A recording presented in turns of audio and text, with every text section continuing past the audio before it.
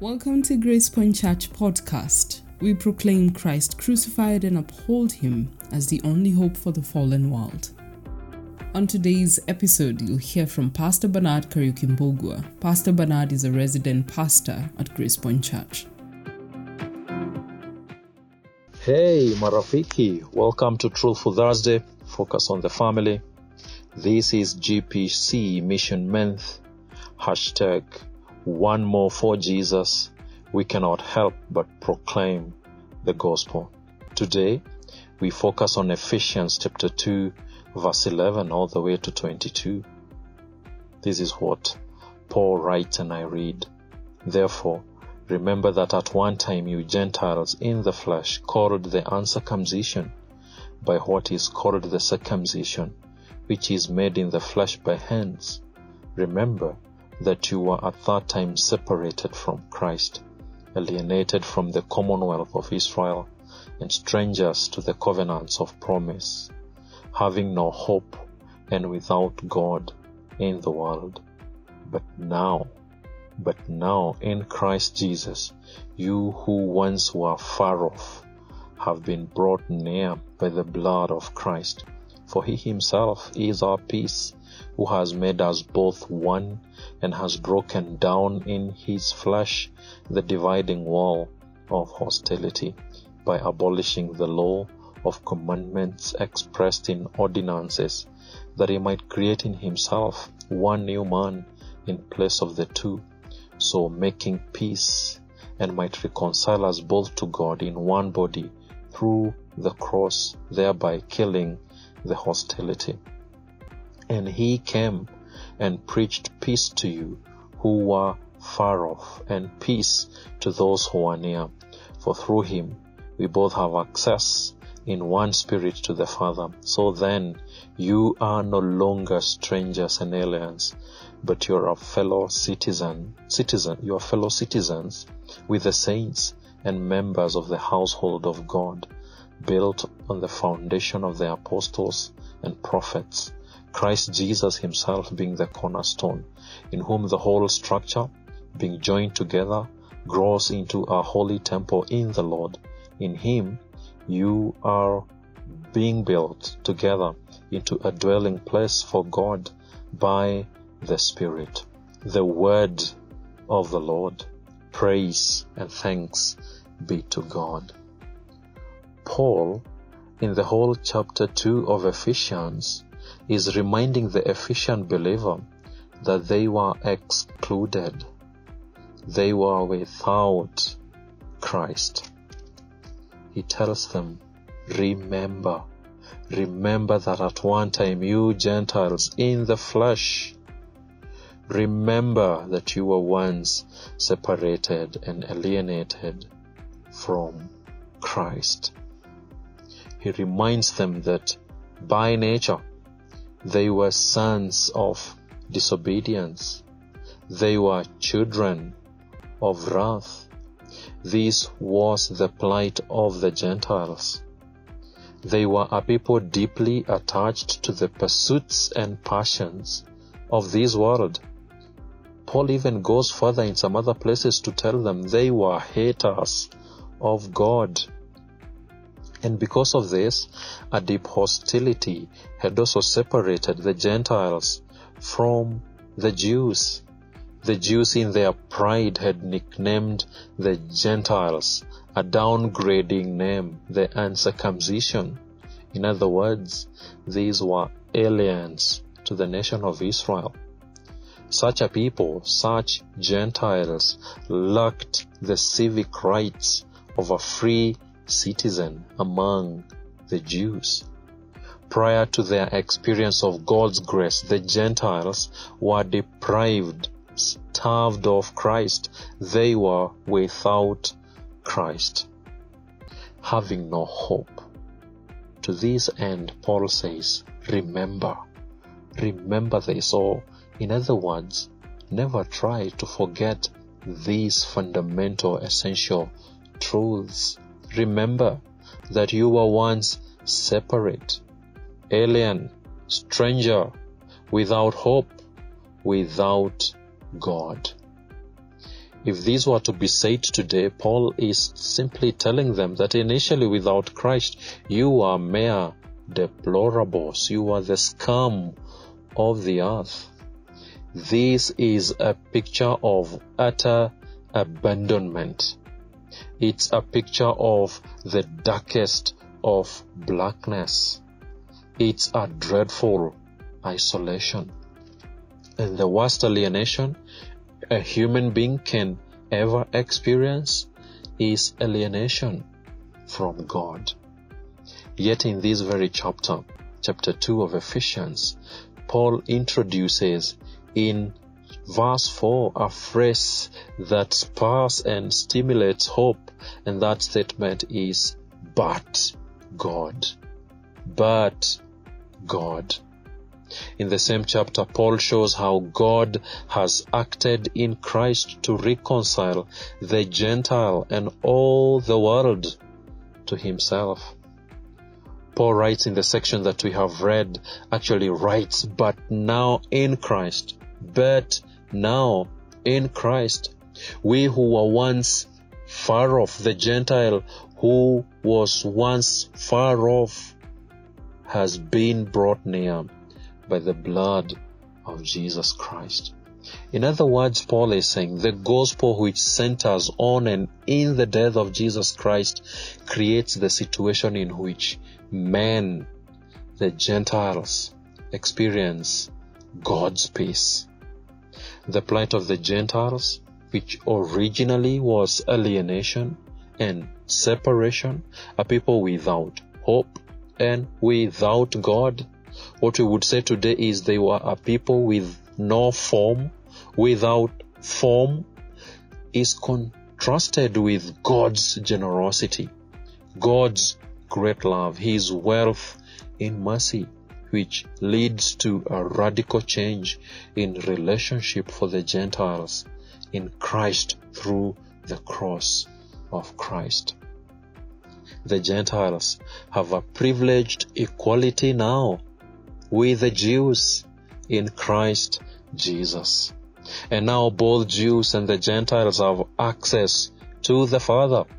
Both the Jew and the Gentile in Christ are now members of the divine household of faith. They are sons and daughters of God. You know, blind and naked men alienated from God. That is what the Gentiles were.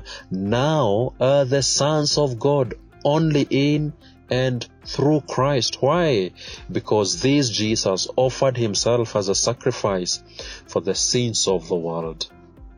As John says, this Jesus is the only way, the only true truth, the only life.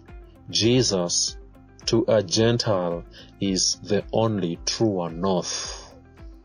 And therefore in Christ, you and I, the Gentiles, have abundant life.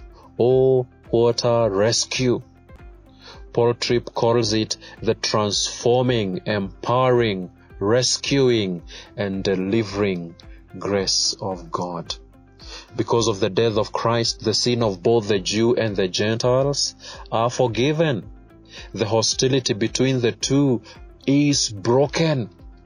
And Christ has gone ahead to overcome sin, the world, the flesh, the death, and the devil through his atoning work on the cross for both the Jew and the Gentile. The Gentile, who was once separate from Christ, is no longer a stranger and an alien, but a citizen and a member of the household of God.